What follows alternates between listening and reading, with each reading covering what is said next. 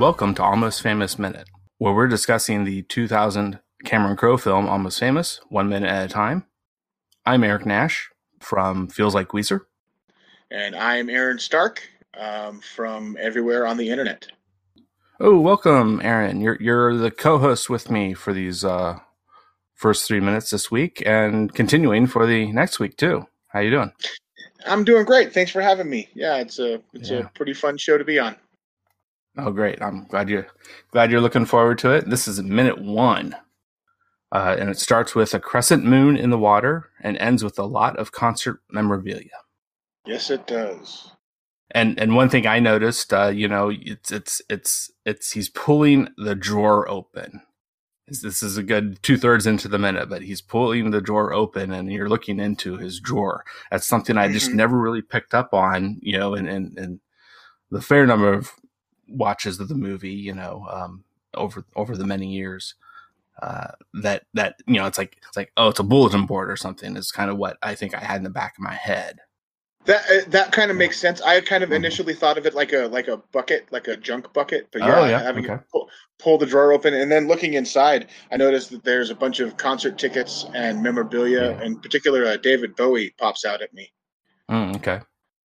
Yeah, and Led Zeppelin is one that pops out at me. That little moment. Both those influences are going to heavily color this entire movie. And we see the DreamWorks logo.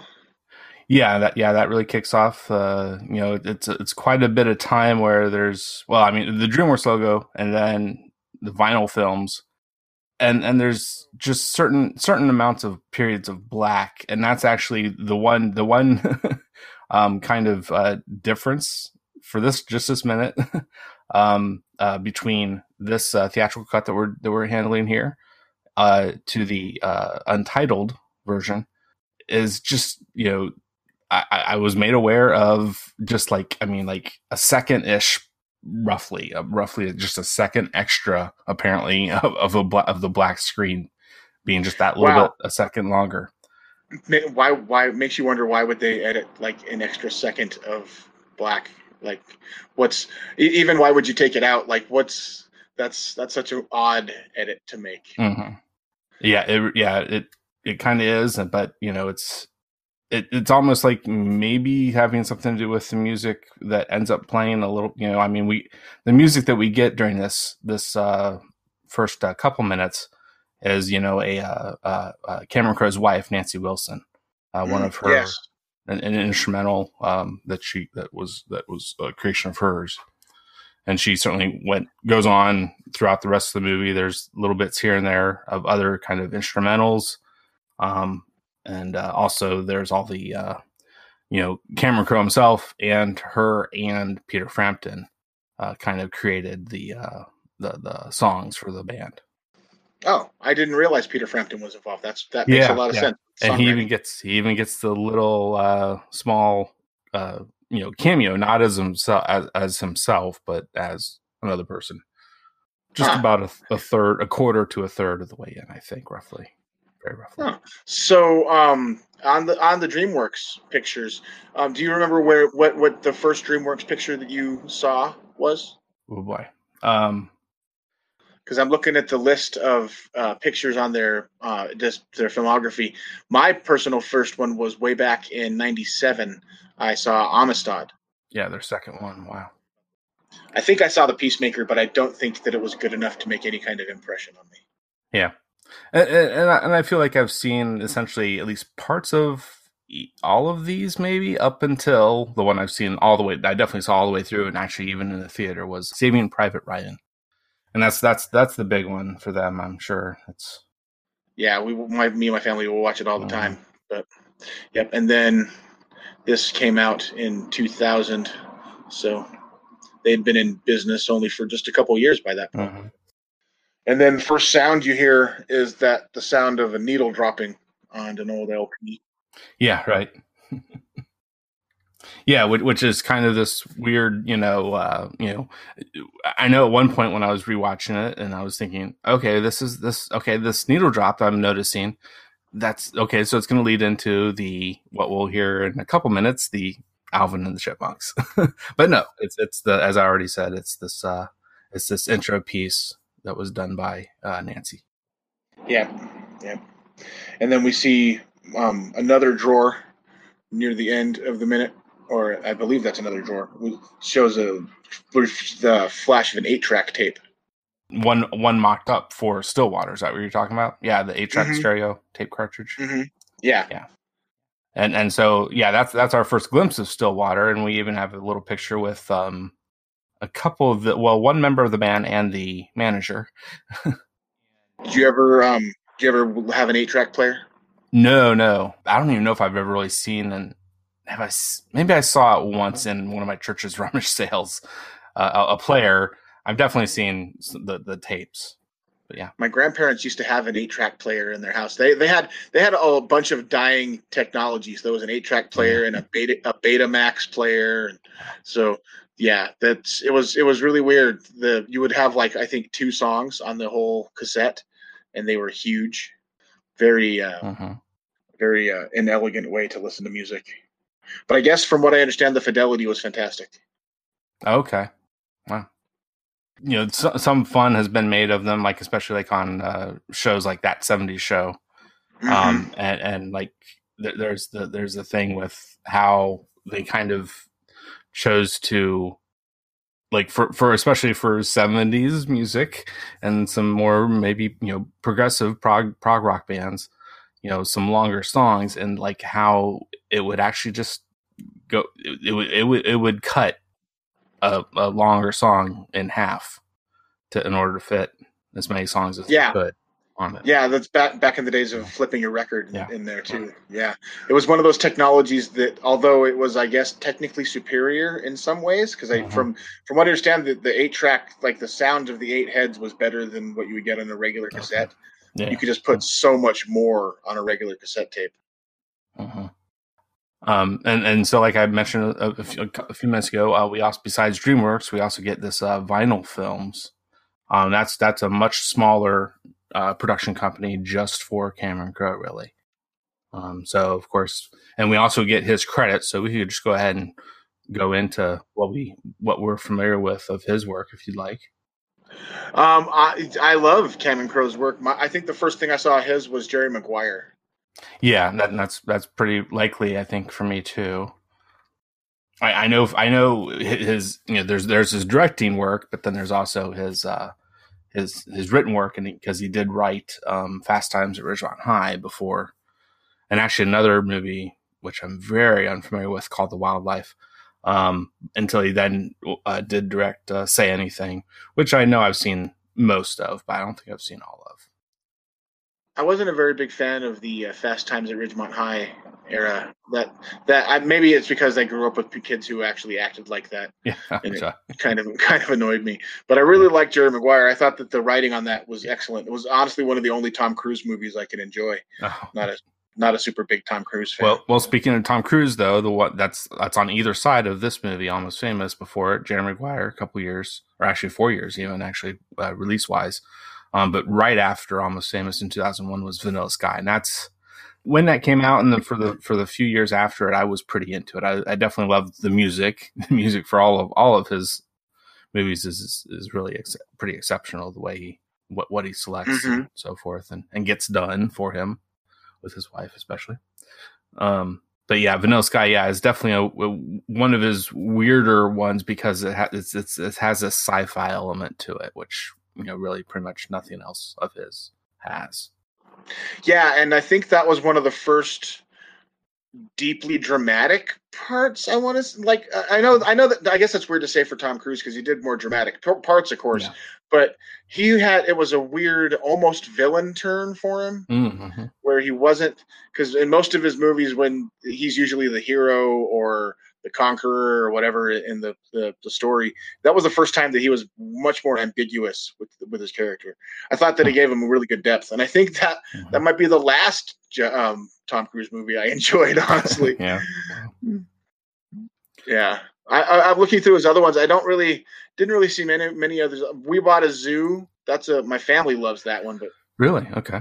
Yeah, and I haven't seen like these most recent things he's done. The We Bought a Zoo, Aloha. And I think I checked out Roadies when that first. I think that was an HBO show, and that's when I last had HBO, is when that first premiered, I think.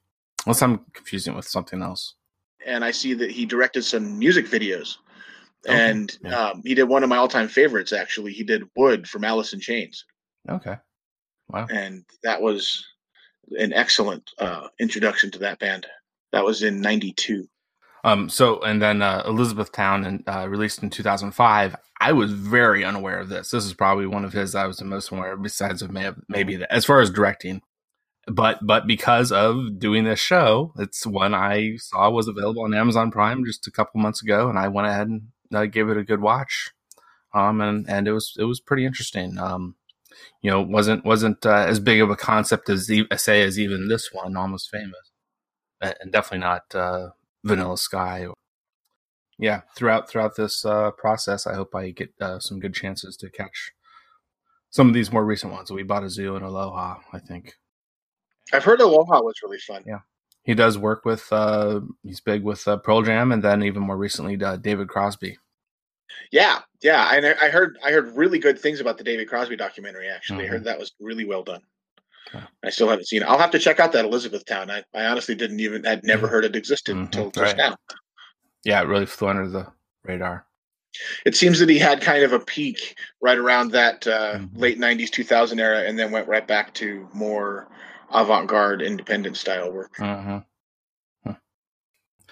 So the only other big thing to talk, I think, about Cameron Crowe, the writer and director of this movie, as well as these other ones we've just been talking about, is that this movie is pretty much just some fairly autobiographical, but with a lot of liberties, I would say, is how I describe it.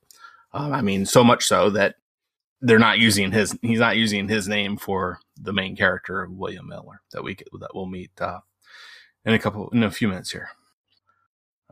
Anything more you'd like to say about that, Aaron? Yeah, it is. You can definitely tell that they did massage some story beats in it. Like they took with the fictional band and some. You could tell that they kind of possibly moved some time spaces closer to each other. But looking at it realistically, you can't really put. It's hard to put a narrative story in someone's actual life. Mm-hmm. Like you have to give some kind of adjustment to the storyline. So I'm perfectly fine with any adjustments they made. I think that you could tell that it's true to the spirit of the story. Right. Yeah. It's so much a love letter to, two things mainly, what he became very familiar with, being a teenager of that time, the early 70s, classic, what we now know as classic rock, singer-songwriter, plus also some hard rock groups and some Southern groups, which we'll get to in just a moment. A little segue to that, but I just want to finish up a couple last points. The only other thing to mention, the thing that was credited was Columbia Pictures as well, and that's just a much older movie studio that I think probably got in, just to really get the release done big. My understanding, especially through Kevin Smith, and hear him talk about how the movie business kind of works with what he would probably joke as his limited knowledge and being very self-deprecating. It's just this older, bigger movie production releasing movie studio. I'm pretty sure it came near the end. Pretty sure it came near the end of Columbia's life cycle. Like Columbia was kind of near the end, and it was more of just a name on it than they had really anything to do with it, because again, I'm judging mine same way you are, just on what Kevin Smith has talked about with that kind of environment with those bigger studios. There wasn't really a production house so much as it was just the name that they were slapping on it for a while. Sure. And then the only other last point before we can possibly wrap up, or if you have any more to say in a minute, but that I'd like to point out is just this kind of credits that we're seeing, that it's on this yellow lined pad of paper, sometimes it could be a legal pad, or maybe even not that size necessarily, but it's a pretty close up shot of just the middle area roughly. We don't see the edges of this probably bigger pad of paper, but just and it's all handwritten by Cameron Crowe himself. All these credits that we'll see over the next couple minutes. or next minute or plus. And so he's writing all these credits, just starting with the vinyl film productions that we'd already talked about, Cameron Crowe film, and just those two right now. But we're going to get a lot more of that coming up. Yes, we are. Whole slew next minute of cast. So is there anything else from your point of view, Aaron, that we feel like we should fit in here to this minute? Let's move on to the ranking. Yeah, right. Yeah, so I did in the green room. I did give Aaron a little heads up on what I'm going to do for every new co-host / guest. So next week you'll hear from the guest while Aaron is on, continuing his initial 2-week stint here. You'll hear someone else, a guest, give their ranking for these 4 bands, but this time we're going to hear Aaron, since this is his first minute of the.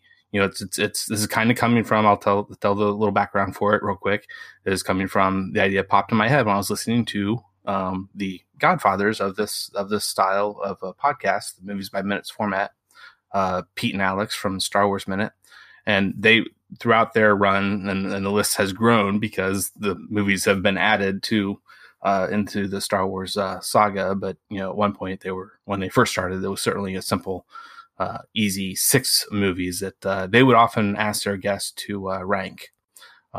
So coming from that point of view, I just realized one day while listening to theirs and thinking about doing this show, I could have someone rank the 4 bands that are most commonly believed to make up the band that we'll find out about a lot more later, Stillwater. So they are the Allman Brothers Band, Eagles, Led Zeppelin, and Lynyrd Skynyrd. So just from favorite to least, or least to favorite, you let us know, and you can give us your list and talk a little bit about any or all of them that you'd like, and any thoughts that you have on any of them too. Going from least favorite to favorite. Okay. I would say that my least favorite would, out of those, and again, not least favorite meaning just out of these 4, they're all awesome bands. So okay, good. It's good to know. I enjoy all 4 bands. Yeah. I think the Eagles would be my least favorite. Mm-hmm. My wife loves them. I'm not as big of a fan. I think that they're a bit more commercial and overplayed. I think that next would be Lynyrd Skynyrd.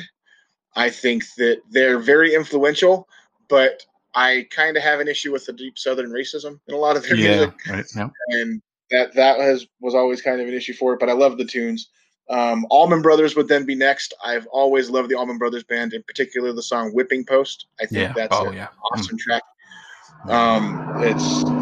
That is right up there with my favorites. And then all-time favorite would have to be Led Zeppelin. I mean, they're the king of the genre. They are the epitome of what a classic rock band would want to ever be. And I think that their music hit so many different genres and did so many different genres so well, that from blues to gospel to hard rock to jazz, they kind of touched on so many different areas. And I'd say Led Zeppelin would be the top. Yeah, I think too many people pin down Led Zeppelin as just this blues stealing band. And it's a real shame that people don't have a more open mind to really dig into a lot more of their music than just the first record or 2. I take issue with the stealing point of it, because that, in my opinion, that wasn't stealing. Yeah. That was a blues homage. They were showing reverence to the craft. Like they weren't aping it for their own ends. They were doing it the way that it's supposed to be done. So that's Oh, cool. Yeah, that's a great list, I think, and look forward to hearing a lot more other people's as we go through all these minutes. So this was the very first minute of Almost Famous Minute, going through the movie Almost Famous 1 minute at a time.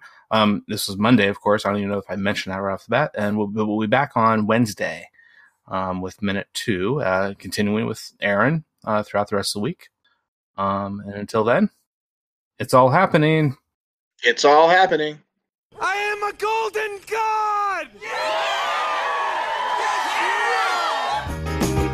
And I was born in the backseat of a Greyhound bus, rolling down Highway 41. You know the Queen of Hearts is always your best bet. It's NFL draft season, and that means it's time to start thinking about fantasy football. FantasyPoints.com features industry-leading experts and prognosticators using proprietary hand-charted data to help you score more fantasy points. FantasyPoints.com is the place to go for whatever kind of fantasy football you play. Whether you play fantasy football, daily fantasy sports, or do a little bit of everything, Fantasy Points has the meticulously researched content to guide you to victory.